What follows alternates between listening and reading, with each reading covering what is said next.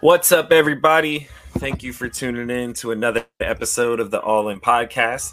I am one of your hosts, Eli Cooper, and my guy, the man, the myth, the legend, is back, Mike Badzik. What's up, Birdie? I'm back. I missed you. Appreciate you holding it down. You had a slew of guests without me. I missed out. Our guy Todd was on, and Sean and Carter was on. Longtime commenter and viewer of the show made an appearance. So I was happy to see him show up and talk about his heat. So it was a good show by you guys, but I'm excited to be back. No one can take my chair. Not yet, anyway. Yeah, man. Since we were missing, our go-to guy, I had to, other guys had to step up in your place. It was a whole team effort, man. So you lose a star, you need 2 or 3 guys to step up, and that's what we got for last podcast.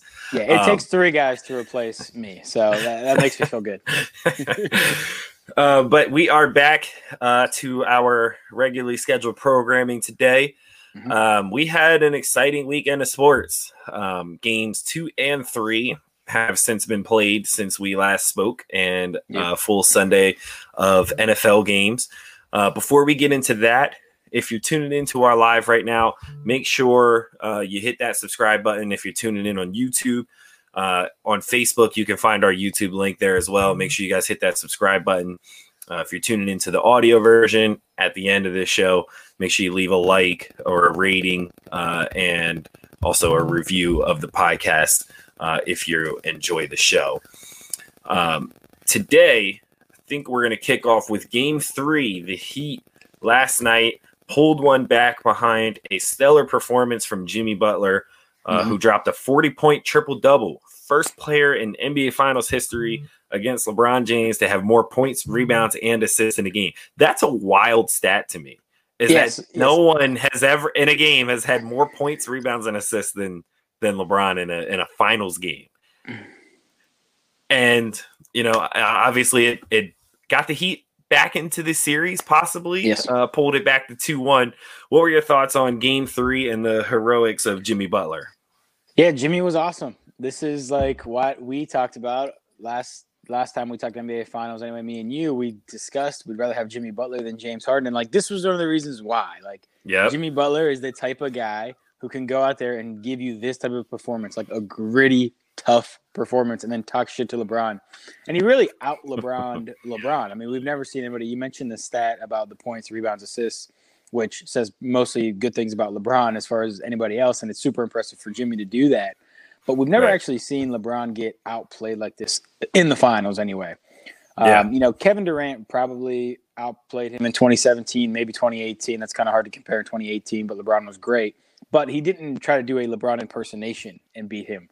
And Jimmy actually did a LeBron impersonation and beat him and kind of just willed this team that we thought it was over. I listened to the podcast you guys did, and I think you actually correctly maybe at first glance you think that doesn't sound right, but actually Miami's offense has gotten a lot better without Bam. I don't know if it's going small or what they're doing. So credit to you for that, but they actually have gotten a lot better. And the way that they're spacing the floor, I mean, Game 2, they just couldn't get any stops. And this game, I think, and we're going to look back at this and we're going to say probably it was a microcosm and it wasn't a more telling thing. Like Anthony Davis was in foul trouble in the first half.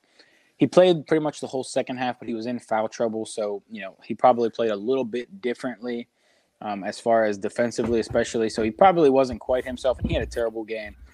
Pretty much locked up Finals MVP for LeBron if they do win it, which I think they still do. But last night probably was my favorite game to watch so far, and it was just the gritty performance. And then we got the stank face from Tyler Hero, who actually didn't have that good of a game, but he was really good down the stretch, and it was a really good stank face.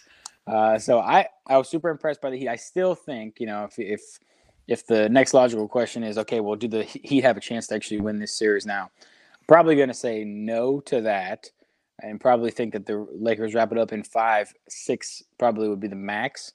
But I think that we need to be celebrating Jimmy Butler today, so that's what I want to talk about the most. Yeah, I mean, he was great last night, and it wasn't, just from a scoring standpoint. It was from, obviously, he had the triple double, so the rebounding and assists were there. But really, for me, it was also still being Jimmy Butler on the defensive end. A lot of times, like, you ask a player to go get you a triple double in an NBA Finals game, and there's some kind of drop off defensively. There wasn't for him in any way, shape, or form. Right. And that's never been the case for him. Is whatever you require from him offensively is not going to affect him on the defensive end for the most part. Which is the most impressive thing I think about him. It makes him one of the most unique stars in the game. Like, really, other than like Kawhi Leonard, who I think you could make the case this year that his defense wasn't that great. But like, other than him, who's really in that kind of a category? And maybe Anthony Davis, but it's a little bit different as a big man, if you ask me. So, it was interesting to see that aspect of Jimmy Butler's performance, and really just kind of the will, right, that he brought to this game, even with his teammates playing badly for like the first half. Like you said, Tyler Herro was 1 for 8 to start this game in the first half. Yep. And I think he ended up finishing 6 for 18, 17 points. So he showed up much more in the second half. And like you said, down the stretch, and that was key for them. But really, it was the Jimmy Butler show for the entire game until he finally got that help later on down the stretch, which was great. And he was still the go-to guy down the stretch. He was seeking out Caldwell Pope, who has been good defensively, but was just too small to guard Jimmy on these switches. And Jimmy was getting to his spot every time and getting whatever shot he wanted. The Lakers are going to have to find a way to make some kind of adjustment or in game 4 to respond to that, because I think the Heat kind of found a formula there that they like is as far as getting Jimmy Butler to his spots. I think, and it's not anything. And just to jump in there, like, it's not anything too deeply basketball strategy wise. They were kind of just doing what LeBron was doing, right? Like, exactly, he was being guarded by Iguodala or Jay Crowder, and he's seeking out Duncan Robinson or Tyler Herro, getting the switch and going at them. Well, that's exactly what Jimmy Butler did. He just was, he had LeBron on him. He was seeking out KCP, or even Caruso was too small, around whoever it was, to get LeBron off of him, and he was just picking his spots, and he was doing a great job at it. Yeah, and we also saw kind of like, Spo calls him the anti-analytics superstar, right? Because he doesn't shoot a ton of threes. And we saw that again last night. Like, he can get these 40-point games without shooting any threes. And it's kind of, the point that I think young players or just any basketball fan in general needs to see. Like, you don't need to be an elite 3-point shooter in order to be a great scorer. I think Giannis should be paying heavy attention to the Jimmy Butler performance last night. You don't need to be able, Ben Simmons, you guys don't need to be able to be elite 3-point shooters. You need to be able to get to your spots and get the shot that you want as consistently as possible. That's what those two struggle at. They don't even have a mid-range game to where if they can't get all the way to the rim, they can't score, period. Right? Jimmy Butler doesn't need to get all the way to the rim. If he can get elbow or lower, he can get whatever shot he wants because he's got that in-between game. I think that's more important. Obviously you have to be a threat from 3, but I think that's the most important part of a player's game as far as a scorer, if you want to be able to take over games late, is being able to score in between. Yeah. Because especially where the game's moving, you talk about the analytics favor the threes and the layups, right? Well, what are teams naturally going to start to take away from you is threes and layups. And that middle ground is where you're going to have to be able to score, because that's what teams are going to give you. Jimmy Butler is elite in that area, and that's what we saw last night. From a Heat perspective as a team, I think they kind of found a winning formula as well. And we talked about this on the last episode, was who is more important to the Lakers' success, AD or LeBron, or in this series. Well, I think last night proved that it is AD, because like we said, we know we're going to get out of LeBron, right? LeBron's going to be LeBron regardless. Now, he struggled with turnovers last night, and LeBron has to clean that up. He had 8 turnovers. But at the end of the day, AD was a non-factor, and you can blame that on foul trouble, and things kind of in a way. But even without the foul trouble, he was bad. He shot it well from the field, but only shot 9 shots because they did a good job of doing this. not necessarily full on doubling him, but they were digging down on him in the post, forcing him to kick it out and then scrambling, you know what I mean, to that point. So it wasn't a full on double where you're turning your back from your defender and full on, face doubling. It was kind of, okay, I'm digging down, getting a hand in there to the point where he's not going to feel comfortable trying to back down whatever smaller defender that's there. It's going to force him to kick it out. And then we sprint and we rotate. And it worked perfectly for Miami defensively. They forced AD into 5 turnovers last night. Yeah. And then they kept him off the glass. I think that was the most important thing because they got killed on the glass in the first 2 games of this series. So the forced turnovers really kind of helped negate how bad they were on the glass because the Lakers really didn't even get the same amount of shots off. They were able to force turnovers, get out in transition and run, which is going to be the key for the Heat in this series because they lack the size. You want to be able to, if you want your guards to win their battles and force turnovers so you don't have to worry about the bigs. And that's what we saw last night. Yeah, and Myers Leonard and Kelly Olynyk probably deserve a lot of credit too today because they played really well. I think combined they were like 8 of 12 shooting. Obviously, they're not giving you a ton on defense, but certainly gave a huge rebounding boost. And Jimmy Butler after the game, they asked him, kind of what the biggest difference was, and he was like, "We rebounded." They still lost the rebounding battle, but they didn't lose it by 100 like they had been doing in games 1 and 2. So, right. But you talk about Anthony Davis, and Anthony Davis, like this was a bad game for Anthony Davis. Like LeBron. He almost put up a triple-double. He had 8 turnovers, so really almost put up a quadruple-double.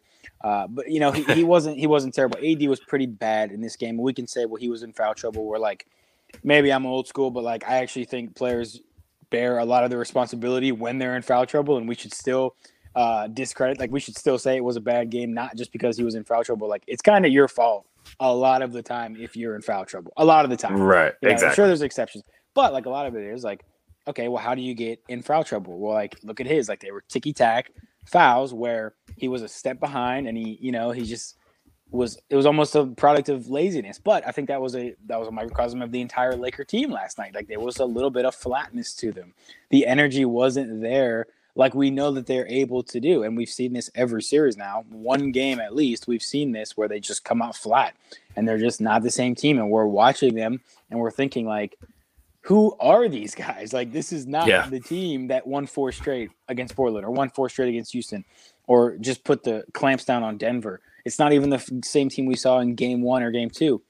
Like, who are these guys? They do this every series. And when we always say now we're kind of accustomed to it. And we come out and we say, yeah, like this was the one game that they're going to blow. But they've done this before. They're going to win the next 2 or they're going to win the next 2 out of 3 and they'll be fine. Now, the problem with that is, I don't think they've played a team as good as the Miami Heat. Definitely not, almost, I would say. The Miami Heat are definitely the best team they played. They're definitely the toughest team that they play in terms of they're not going to roll over and die. And a bigger product of that is Jimmy Butler as the leader of this team is not going to roll over and die. And Coach Spo is the best coach there. So, like, we can't really compare this to the previous 3 series where we said, yeah, they lost this game. They came out flat, but this is what they do. One game, they're going to come out and be better and win this series in 5 or 6. I think that will be the case. I think they will, but I don't think it's a given like maybe we thought against Denver or maybe we thought against Houston. I think they're really going to have to earn it.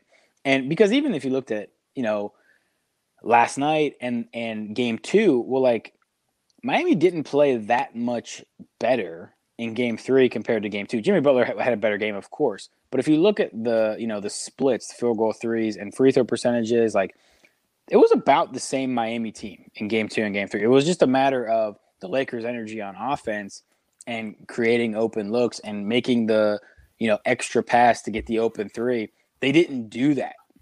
And that's why they scored, 120 in game 2 and 104 in game 3. So, like, I think it's on the Lakers to be better, but like it's hard to be better. Like if the Miami Heat are going to score 115 every game, like 114 in game 2 and 115 in game 3, if they can keep that up, well then like this is going to be a good series. Maybe it still goes 5 or 6, but this is going to be a good series.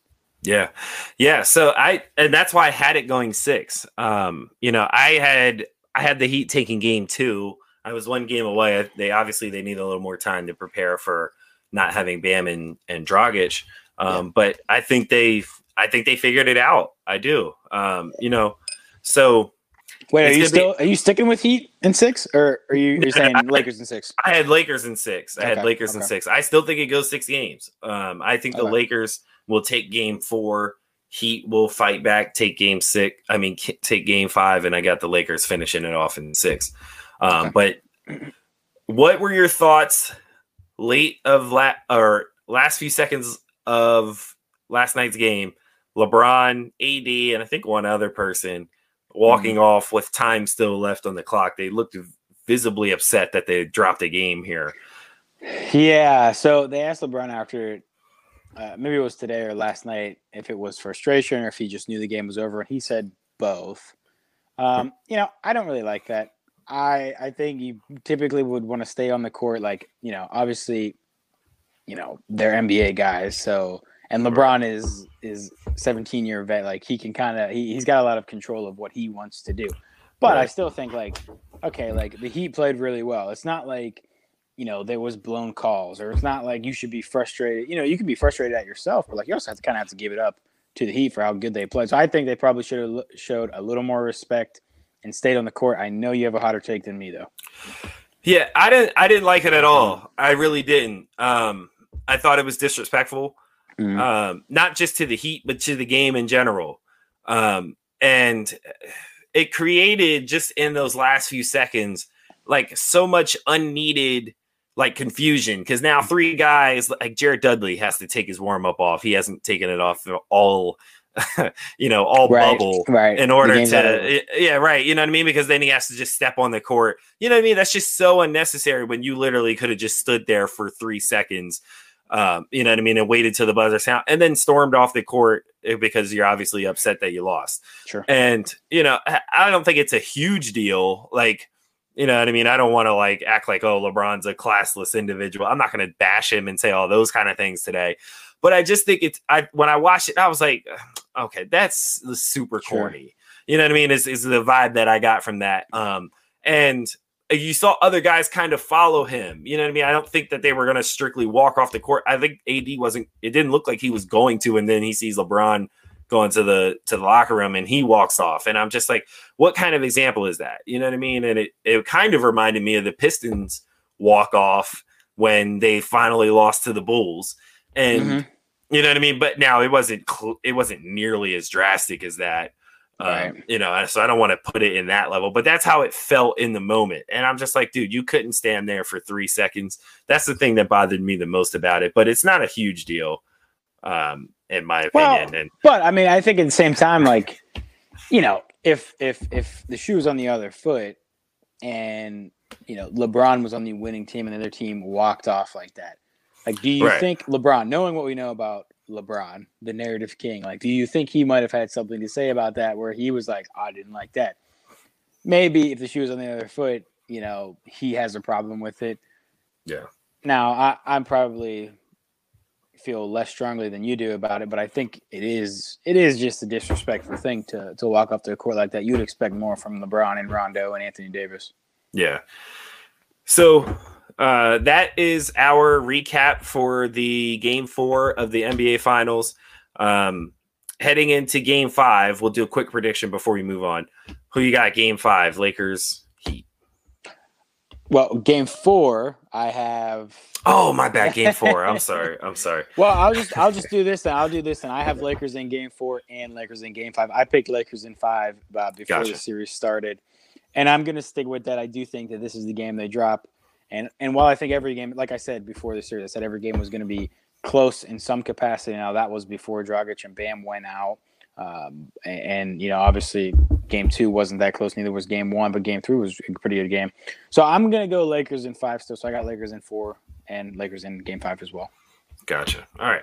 So we're going to move on to a segment we recently introduced called All In or All Out.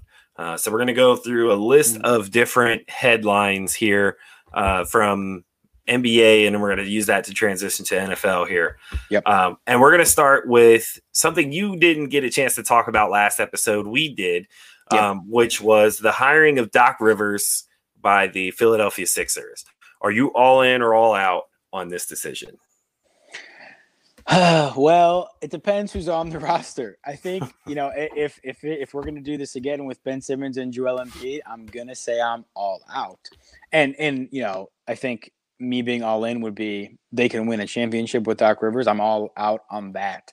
I think that this is still a second round exit for these guys. And as much as we love Doc Rivers, he's kind of known for second round exits for the most part. And also Joel Embiid and Ben Simmons are known for second round exits. So I would not be surprised if we still can't see them get over the hump. Now, I think that Doc Rivers has a certain ability to talk to guys, to connect with younger players. And I'm not sure. I mean, probably the over-under would be 30 minutes after he got hired. He called Joel Embiid and said, hey, man, you need to lose weight. So that might be a reason to be all in because he can command that kind of respect. Right. Do I think that Ben Simmons is going to suddenly discover a jump shot? No, he's never going to have the jump shot. It's never coming. We can wait every year and watch him in the preseason every year. It's never coming. We need to adjust to the reality of him never having that. Now, if he gets Joel Embiid in shape, the roster is still a huge problem, though. The roster is still tore apart with the salary cap situation, with the Tobias and the Al Horford contracts. They kind of really screwed themselves for the next couple of years here. So I'm not sure what kind of wiggle room they have or what kind of move they can make that can fix that situation. Do I think he's a better coach than Brett Brown? Absolutely. Of course. I do think he's a better coach than Brett Brown. And I think the ceiling is definitely higher. So I think it's a great hire considering what's on the market and considering who was there. So do I think they can win a championship? No, I'm going to say, oh, Sean, I love that. That's very nice of you. Sean just commented and said, I have the best take. So I'm going to say that they're still not a championship contender. So from that perspective, I'd be all out. Yeah. So I was lukewarm about it on the last episode in this case. And I thought about it and you know what? I'm all in. I'm all in on Doc Rivers. And here's why. So there's from a championship perspective, probably not, but from fixing this roster, yes. I think Doc Rivers has proven that he's actually pretty good at developing good rosters. It's part of the reason we're so surprised when his teams flop is because they usually have good rosters, right? Sure. So I think, he's going to have some influence here in discussing with Elton Brand about how they want to restructure or rebuild this team. And I think he's pretty good at that. I think his name alone attracts free agents. I don't think like the perspective we have on him as far as like blowing leads and maybe not being a top 7 coach, I don't think that is felt around the NBA amongst the players. I still think they have the utmost respect for him. I just watched JJ Redick on All the Smoke podcast talk about it, and he was shocked. Like people in the NBA were not expecting this. We kind of saw it coming because we started raising those questions, but I don't think NBA players are quite there yet. So from a recruitment standpoint, I think he's huge for Philly. And I also I think he brings a different set of leadership, like we mentioned, and obviously he demands a different level of respect than Brett Brown ever will in this league. You know what I mean? Because he has just that one title alone puts you in a different stratosphere as a coach because there's not many coaches that have that at the end of the day. So if there's anyone who can maximize, Embiid and Simmons, of all the coaches that were available, Doc Rivers was the guy, in my opinion, he was the best coach available. The Sixers went out and got him. So I'm all in on the hire. I think this was as good as it could possibly get for the Sixers, unless there was some, unproven coach like a Nick Nurse that was out there that we don't know about. I think Doc Rivers was the right guy. And the fact I'm all in for the most part because hiring Doc Rivers meant that we didn't get stuck with Mike D'Antoni. I like that for you guys. That's what I was all in for. So and just quickly on Doc, last thing is, I think you could actually make a case that he's probably better than what we've even been giving him credit for. Just from a perspective, yes, he does command the respect, especially probably with these younger guys who, they've been under Brett Brown. I think they're going to respect anybody a lot more than Brett Brown. no offense, but he just didn't command a room like that. Maybe it was the accent. Maybe it was the fact he didn't know what he was doing. But you look at the guys that Doc had when we talk about them choking and them losing these playoffs. Well, and I know Sean's watching and he's going to hate this, but Chris Paul never gets out of the second round. So he had Chris Paul and couldn't get out of the second round. Okay, no surprise there. He had Paul George this year. Paul George is one of the worst playoff performers we've ever seen. So he totally shit the bed. Is that Doc Rivers' fault that he didn't show up at all in the playoffs? Maybe it's not. Maybe it is. Maybe we give him some blame because he is the head coach. And at some point we have to start pointing to something that he's doing and saying this isn't working. But maybe, change of scenery. We give him a good chance with a young roster. And hey, you know what? He can maybe do some things for you guys. Yeah. So and also I think it might be easier to move Horford's contract than I thought. A lot of teams that are rebuilding will take a bad contract. But a team that's not rebuilding that might want to take a longer look at Horford is Clippers. Their 5 positions cannot play any type of defense. Horford can. And would still fit their kind of, style that they want to switch and everything like that. Horford's good at switching on guards still. That's still a strength of his. And he's not nearly as bad as he played in Philly. He was just playing out of position. He's a natural, he's a 5 in today's NBA, not a 4. So, I think teams, maybe if there's a team out there that's contending that will say, well, we can get more out of Horford. And really in the Clippers situation, I don't know how the contracts work out. But maybe if I were them, maybe you give up a Lou Will because the Sixers need some perimeter scoring. Yeah. But, what do you give up, Lou Will? Lou Will kind of sucks. Let's be honest. I mean, he in the playoffs, he's really bad all the time. Him and Jamal Crawford. We love him and Jamal Crawford because they make a great mixtape. But they're actually not that good, and we saw it this year. Lou Will was pretty terrible. Now, I think a team who could use an Al Horford type deal and has a contract to match might be the Houston Rockets. Depending on the coach that comes in, maybe there's a Horford Russ type of flop. And maybe that works out for both sides. So, you know what? Maybe it is movable. I think a lot of teams have a guy who's in a bad contract situation. You might be able to make something work. Yeah. All right. So let's move on to our next topic for All In, All Out. And this one was actually reported a couple of weeks ago, but we're just now getting to it today. The T-Wolves were reportedly interested in LaMelo at the number 1 pick and taking a strong look at him. So I guess my question is, are you all in or all out with LaMelo being the number 1 pick, 1, and 2, LaMelo and D'Angelo Russell backcourt? Are you all in or all out on that? I am all out on both of those things. Probably one more than the other. I guess, Hey, listen, with the LaMelo Ball thing, and we talked about this on our mock draft, and we'll be talking about it soon, it just wasn't very good in Australia. He went there and we were expecting a lot, but if we actually watch some of these games, it was kind of bad to watch, almost insufferable to watch at times. And again, another guy who makes a great mixtape on Twitter, but he's actually not that good. The shooting form makes no sense. And he also came out and said a couple of weeks ago that he has no plans on changing the shooting form. That is a problem. He shoots from here with 2 hands. He's not going to be able to get that shot off consistently at the NBA level. And he doesn't have a quick enough release or a quick enough first step to want to shoot that way. So I don't like LaMelo Ball. I think the attitude is not one I'd want on the team. The shoot first type point guard that we've talked about plenty of times now, I'm always, most of the time, I'm always going to be all out on that. See Trae Young in Atlanta, it looks cool sometimes. It doesn't work most of the time. So I don't think I'd be taking LaMelo Ball at 1. I don't know where I'd be taking LaMelo Ball. Now, when we did our mock draft, I don't know if you remember, when we did our mock draft, we had LaMelo going to the T-Wolves. But when we did that was before the lottery was actually done, and we had them at the 6th pick. I think we had them at the 6th pick, and we had them taking LaMelo there by default. Really, by default, really, because he had fallen, and we're someone is going to take him in the top 7. So and the next question is, does he fit with D'Angelo Russell? No, he doesn't fit with D'Angelo Russell.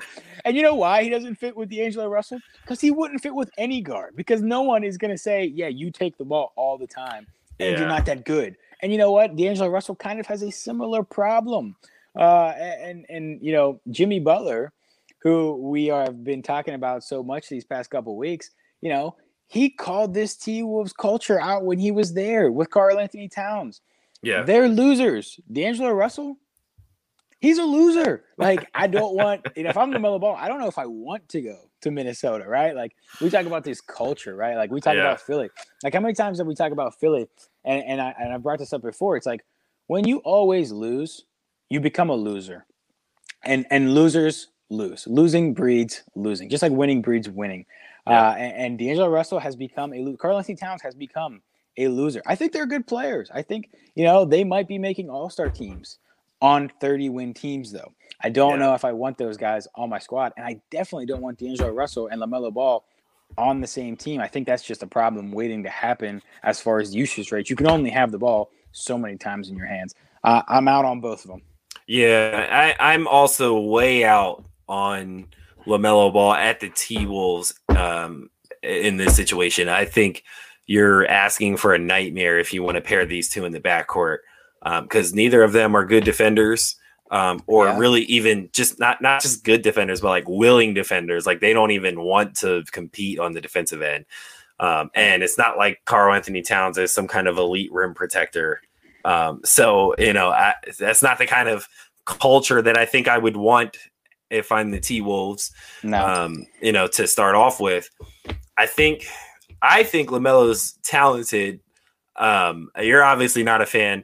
I'm not a fan of the shoot first point guard. I think he's become a much better playmaker than he was, you know, earlier on in his high school days.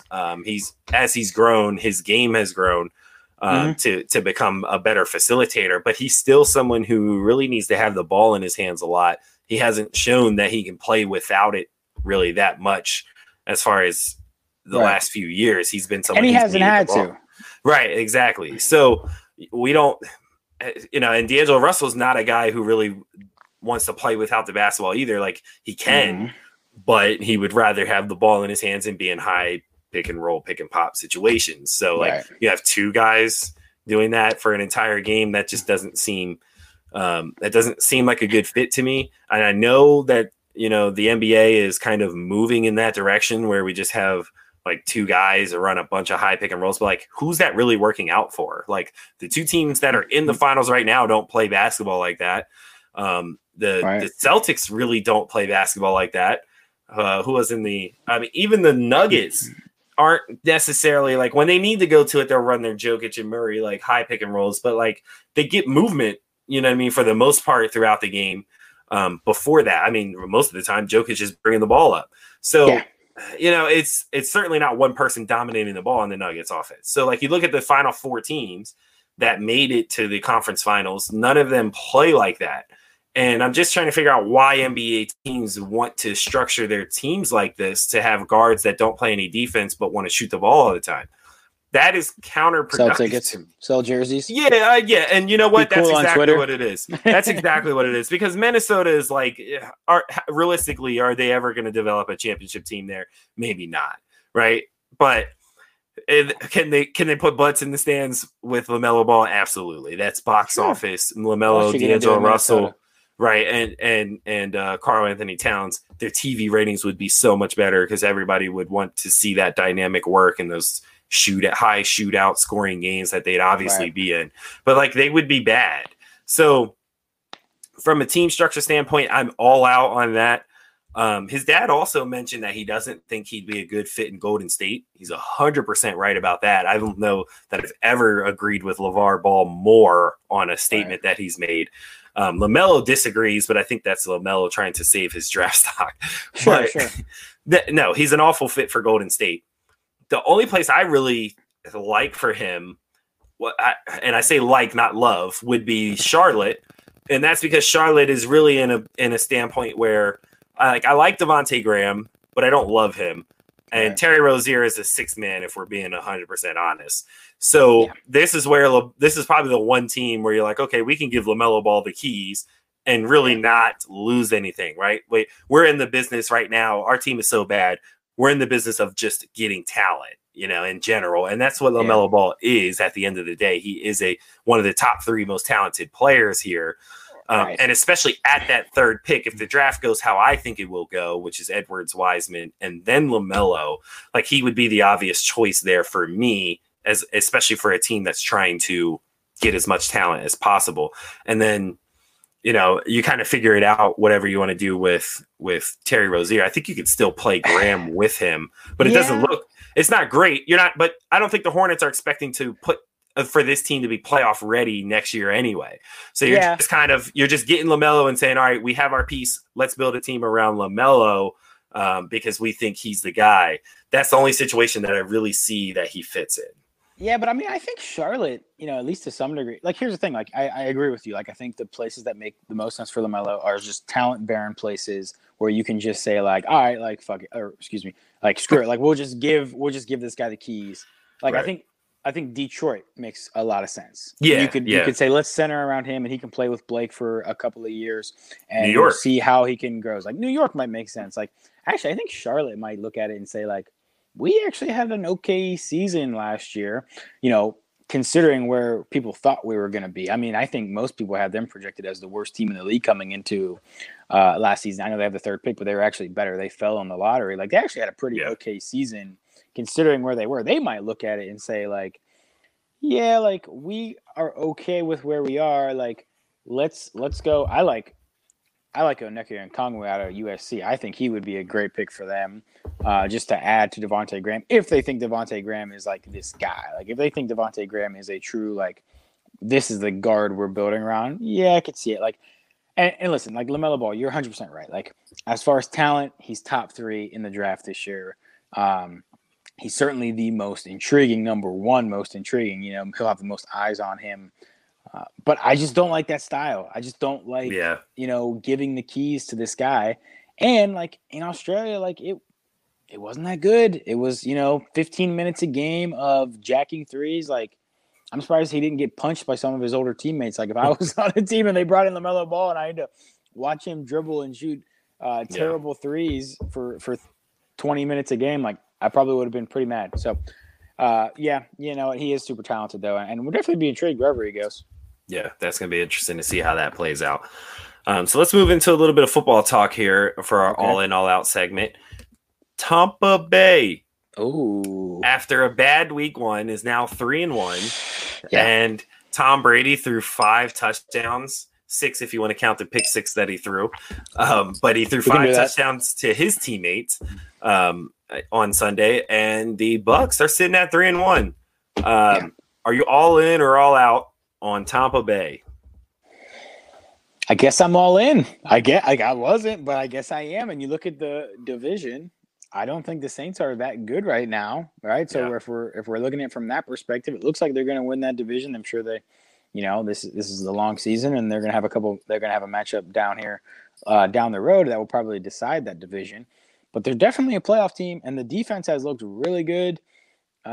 Justin Herbert kind of was dealing a little bit there. Like, how about him going out there against that defense? I like him too. Like, it's hard to make judgments on guys, but he just, sometimes you can just look at a rookie and be like, he looks like he could play quarterback in the NFL, right? Like Joe Burrow, you can kind of watch him and be like, he looks like he could play quarterback here. You know what I mean? Yeah. But Herbert looks like that. But Tampa Bay, like, I don't know what's not to like right now. Like, is Brady going to hold up with the arm? Like, there's still some throws where I watch it and I'm like, that doesn't look like a Tom Brady throw. And then there's some throws. Yeah. There was a couple of them, maybe 4 or 5 or 6 in this game, where you're thinking like, wow, that's not expected from a 43-year-old quarterback. Like, how is he doing that?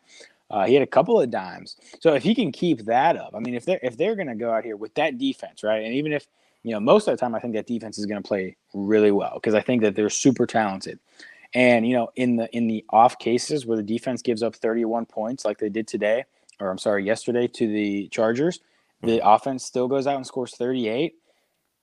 That is a tough team to beat. I don't like, but if you look at the NFC right now, if we go through these teams in the NFC who we thought were going to be these Super Bowl contenders, the Saints don't look like they quite have it. They certainly aren't convincing anyway.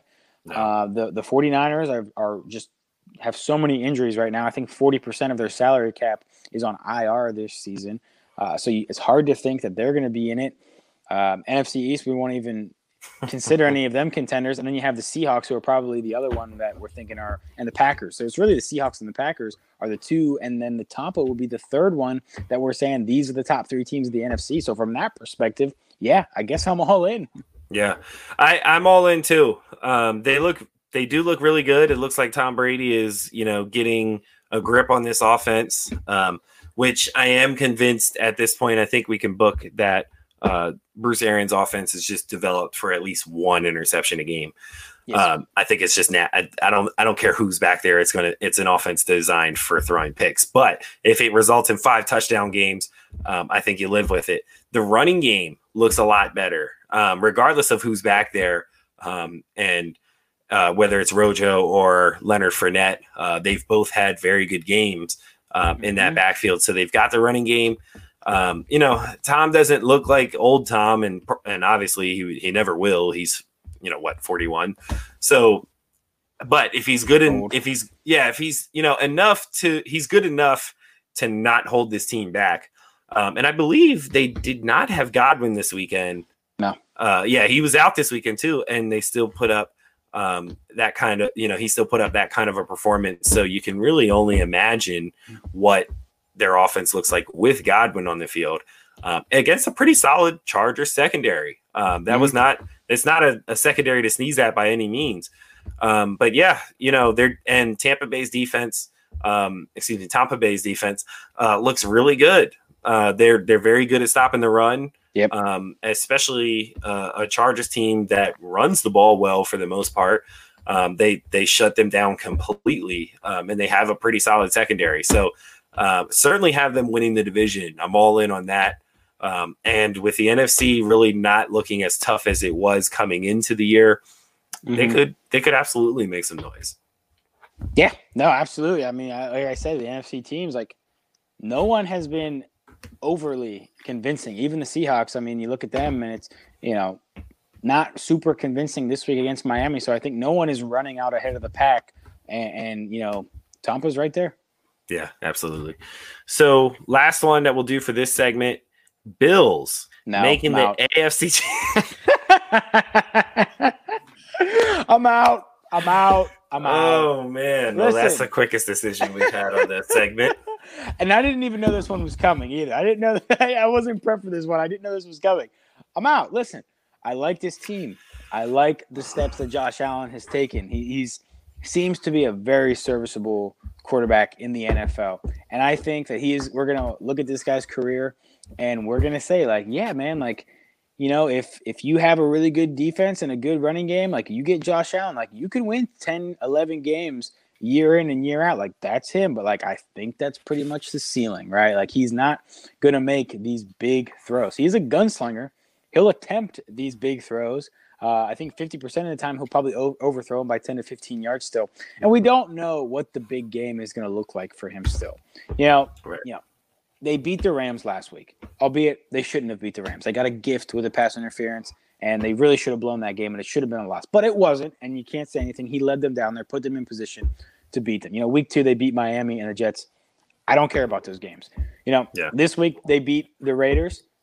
He looked pretty good in a game that was close for most of it. He took control there in the fourth quarter, and he is probably 5th, maybe 4th in this MVP race so far in the season. It's only 4 weeks in. But, like, are they going to make the AFC Championship game? No, because when they play a real defense in the AFC playoffs, and we'll see it too. We'll see it in a couple of weeks. When they play the Patriots, I'm sure that he's not going to look this way. He's not going to be this Josh Allen gunslinging it around. Like, he is fooling us right now. Okay, there are certain guys who can beat up on bad teams and they can beat up on bad defenses. But when you have a team with great personnel and a really good coaching and a really good scheme, they just aren't that quarterback in real life. And I can name a couple of them. Josh Allen is one of them. Yeah. Lamar Jackson is another one of them. Baker Mayfield is another one of these guys who, they put up 49 points. He only had like 170 yards, but they put up 49 points. But against good teams who can blitz, he just can't do that kind of a stuff. So as far as the Bills making the AFC Championship game, here are the teams I think are better than them in the AFC. The Chiefs, the Steelers, the Titans, and I think the Ravens are still better, and I think the Patriots are better, So they're not AFC Championship for me. Okay, well, that's a good transition into out of the all in all out segment and into our AFC rankings. Okay. So wait, are you in on them? I'm out on the Bills being in the AFC Championship. No, I'm out. I just wanted to throw you a curveball for this episode, like you always do to me. So thank you for that. So let's since you named those teams, let's 4 weeks in, quarter of the season done. AFC rankings or is that your list in order of those AFC teams? Okay, give me your list in order. Okay, so obviously the Chiefs are number one, right? Like Chiefs, I think, are number one in the NFL, and we saw them last week. What they did to the Ravens was just dirty, and they have a different gear that I think any team in the AFC, you're gonna have to catch them on a bad night and have a great game plan to beat those guys. So my AFC rankings would probably go, and this is not, I'm not doing this saying this is how the regular season standings are going to finish. I'm not projecting out what the final seeds are going to be in the AFC. I'm just saying, like, these is the teams I think can win the AFC in order. So I probably would go Chiefs, Steelers, Patriots, Titans, Bills, Ravens. That would be my top 6 in order. Fair. Okay. So I think it's obvious that the Chiefs are number one after what they did to the Ravens on Monday night. So certainly have the Chiefs at 1, and they have the best player in the league in Patrick Mahomes. Number 2, I'm sticking with the Ravens. I do think, even though they have not been super impressive the last couple of games, I'm still sticking with the Ravens with my second pick. I think at the end of the day, they have a winning formula with the way they defend. They're going to have to get their running game going a little bit more. I think they need to figure out that backfield a little bit in order to kind of get their running game back to where it was last year. But again, when you have Lamar Jackson, that makes your running game 10 times better. Right. And we still need to see Lamar Jackson be able to make like elite throws outside the numbers. And that's really why I have them at second, is because I don't think he's proven that yet, and I haven't seen it much through these first 4 games. But I think we do see Lamar hit a new gear coming up soon. In third, I do have the Steelers. I think the Steelers, granted, we didn't get to see them this week because of the COVID situation, but I do think they are the third best team. They have the best defense in the AFC, but at least probably the league, if you ask me. So I am going to have the Steelers there in third. I am going to go with Buffalo in fourth, though. I love their defense. Josh Allen looks really good. I think Stephon Diggs has been a huge difference maker. I think they have the right weapons around him. You have, 2 deep threats in Brown and Diggs, and then Cole Beasley in the slot. They have 2 good running backs. Zach Moss, when he returns, gives them a dynamic 1-2 punch in their backfield. So I got the Bills in fourth. And then I do have Tennessee in fifth. And then Cleveland in sixth. I think Cleveland's looked. I think Cleveland's looked really good. Despite Baker Mayfield's best attempts to sabotage the team. And then I have Indianapolis in seventh. I like Indianapolis. I like Indy. They look good so far. So that's going to be my top 7 for the AFC. Not yet. And the only reason why is because I'm not sure. I'm not 100% sold on their passing game yet. I think they're very heavily reliant on Julian Edelman. They showed some flaws to me in that Raiders game that they last played. So I do have the Patriots on the outside looking in right now. And I have the Ravens pretty far down. And listen, like, you have to do it once in the playoffs to get the kind of respect from me anyway. It's like, they kind of feel like a good bad team, or maybe they're not even a good bad team, but they're a great good team where when they play bad teams, they're fantastic. Like, we knew, like, was there any doubt that they were going to kick the crap out of the Redskins? Or, I'm sorry, not the Redskins, the Washington football team this weekend. Like, of course, they were going to beat the crap out of them because they beat up on teams who aren't as good as them. But, like, when they play better teams, and we even saw this last year, like, when they played the Steelers last year in the regular season, like, they should have lost the first time around.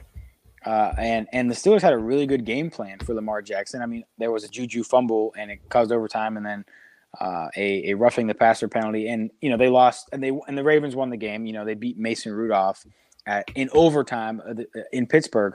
So, like, if I'm looking at that and I'm saying, like, do I think that they're better than the Steelers? Well, like, I don't know. You get Big Ben in there. I think the Steelers are a lot better. And we kind of have this thing with Lamar Jackson where we're like, I think he's going to take a leap, right? I think he's going to develop the passing skills needed.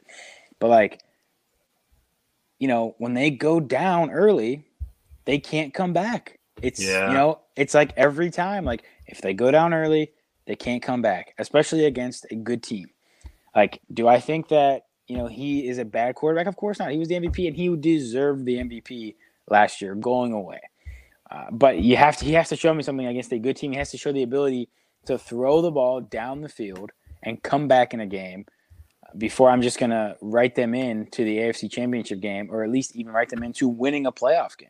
Yeah, I think that's the biggest thing for them is, how good are they when they can't control the tempo of a game? So we'll see how that plays out. Those are our AFC rankings for now. Let's move on to the other birds, birds, the Eagles, getting their first win of the season against the Niners on Sunday Night Football, 25-20. And that one win alone puts us first in the division. So I guess the tie against the Bengals doesn't look as bad now, as that's the one thing that's holding us atop this division. Yeah. How bad is the NFC East? Like, give me a comparison on how bad the NFC East is. Well, I think it's worse than it was last year. If that's the comparison, I mean, I was thinking about this today. Like 6-9-1 could legitimately win that division. Yeah. With how bad these teams are. I mean, obviously, Washington and the Giants are going to lose a lot of games. The Cowboys are exciting. They're almost must-see TV nowadays because of the offense, but, like, one of the three worst defenses in the NFL probably. And then you have the Eagles, who I think the Eagles are probably the best team still. We both picked them to win this division. That looked pretty shaky for a couple of weeks, but here they are in first place at 1-2-1. And I think we look at this and we kind of say, like, Wentz is better than what we were giving him credit for even. I mean, he had a couple of bad games, but, like, I think I still want Carson Wentz as my quarterback. And, they do the Jalen Hurts thing. I think they could probably put that to bed now. I think, they can stop flirting with the idea of having him out there. And those plays don't work that well anyway. Never but Wentz, have. But Wentz deserves a lot of credit, actually, for the way that he battled and how he came back. Like, this was a San Francisco team who they're dealing with a ton of injuries, starting their backup quarterback. But, like, they also won 36-9 last week with those same players. So I don't think that, the players don't really make the team in San Francisco so much as the system does. Yeah. And, they couldn't stop Carson Wentz from winning the game. So I think he deserves a lot of credit. I think the Eagles, Peterson deserves credit right now for being in first place. Yes, they're 1-2-1. But, it doesn't really matter what the record is. If they're the 4 seed, they're hosting a playoff game. Yeah. So I think, the NFC East is obviously terrible, but you just got to get in. Get into the dance, anything can happen. So I'm feeling good about the Eagles right now. It was a good night. For me, my wife was a lot happier that the Eagles won. Finally, they won. So it was a good Sunday for me. But you know what? I think that they are the best team in the NFC East. Yeah, which doesn't make me feel any better. No. But I'll take another playoff appearance, even if it's in a 7-8-1 season, whatever. I love seeing the Cowboys struggle, so that's always a plus. And on any Sunday where the Cowboys lose and the Eagles win, that's a great Sunday. But yeah, man, the NFC East is bad. It's awful. Mm-hmm. It's like Doc Rivers with a 3-1 lead bad. Oh my gosh, yeah. It ain't that bad. it's like as bad as the Republican Party's integrity. Oh man! I mean, what else? Like Shaq at the foul line, like it's that bad. So which we expected from the Giants and the Redskins, but the fact that the Cowboys consistently put up close to 40 points and can't get a win makes no sense to me. And it kind of, as great as CeeDee Lamb looked this week against the Browns, it kind of makes that draft pick look dumb because like that wasn't the issue, right? Like you have holes in that defense. Clearly the Browns put up 40 on you. And don't get me wrong, 49. They almost put up a 50 burger. Come on. A struggling Browns offense. And granted they can run the football. But normally running teams don't put up 49 points to the point where Jarvis Landry threw for a touchdown. Chubb got hurt. Yes, and then Chubb got hurt, and you still gave up a 50-plus yard run at the end to OBJ. So it's just like that defense is atrocious, and they didn't address it in the offseason, and that's why they're sitting at 1-3 right now. Dak Prescott can throw for all the yards he wants. He's on record to throw for like 1 million this year. Or on pace to throw for like 1 million this year, and it's not really going to amount to anything. And this is typical, Cowboys type of football, I guess. Right. While the Eagles are out grinding ugly wins. So does Jerry Jones and Stephen Jones tear apart the defense on purpose so that they go 6-10, and despite Dak's great stats, they say, "Oh, well, we can't pay because you went 6-10." Yeah, maybe that was their evil plan this entire time. I don't know. But yeah, I mean, it's crazy that he's having this incredible year throwing the ball, and it's probably not going to get him paid because it doesn't translate into wins. Strange, but it is what it is. So I do think the Eagles are going to win the division. I don't have. And I feel pretty confident saying that, even though they're pretty bad. Not really pretty bad. They're very bad. And again, we're back in the situation we were in last year where Carson's throwing to practice squad players and Greg Ward. So maybe, we get healthy a little bit. Maybe, at least Deshaun Jackson or Alshon come back soon. And they'll look a little bit better. But like, it's tough to watch. It really is. It is tough to watch. The D's holding up. The defense is holding up, so that's good. So, they play the Steelers next week, right? Yeah. So, I mean, but 1-3-1 is still atop the division. So, you think they're going to lose to the Steelers? Yeah, that's a loss. Man! I was hoping we could do a little wager on that. Okay, we could maybe point spread bet it. Oh my God! Whatever the point spread. We definitely can't do money line. We can't money line bet that. The point spread is 7. I'll take the Eagles +7. I don't know. I think I like Eagles +7 too. The Steelers just don't beat up on teams, but I do think Steelers will win too. All right. Well, we'll set up some kind of wager. Yeah. Like one of us has to gets to send the tweet of the other's choice, and I get to type out a tweet. You have to hit send. Okay, deal. I'll take Steelers. Okay, give me 4 then. I'll give you 4 points. All right, I'll take the 4. I'll take the 4. I like that. All right, so let's close out today's show with some breaking news that we actually got beforehand. Yes. Was that Bill O'Brien fired after 0-4 start with the Houston Texans? And granted, they had a very tough schedule to start in those first 3 games. I thought yesterday was a winnable game for them, but as we talked about earlier, losing mindsets set in quickly, and we've seen that. And after the offseason that the Texans just had, where they not only traded DeAndre Hopkins, but a lot came out about Bill O'Brien and Hopkins' relationship and, his relationship with players, things like that. An 0-4 start was the last thing he needed, and he gets the boot. Safe to say this is justified, right?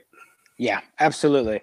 If nothing else, he should have been fired from the GM spot a long time ago. And we've seen this before, right? We saw this with Doc Rivers. Actually, it's funny. We were just talking about Doc Rivers and him getting fired. Like, he was the GM/head coach of the Clippers when Steve Ballmer first bought the team.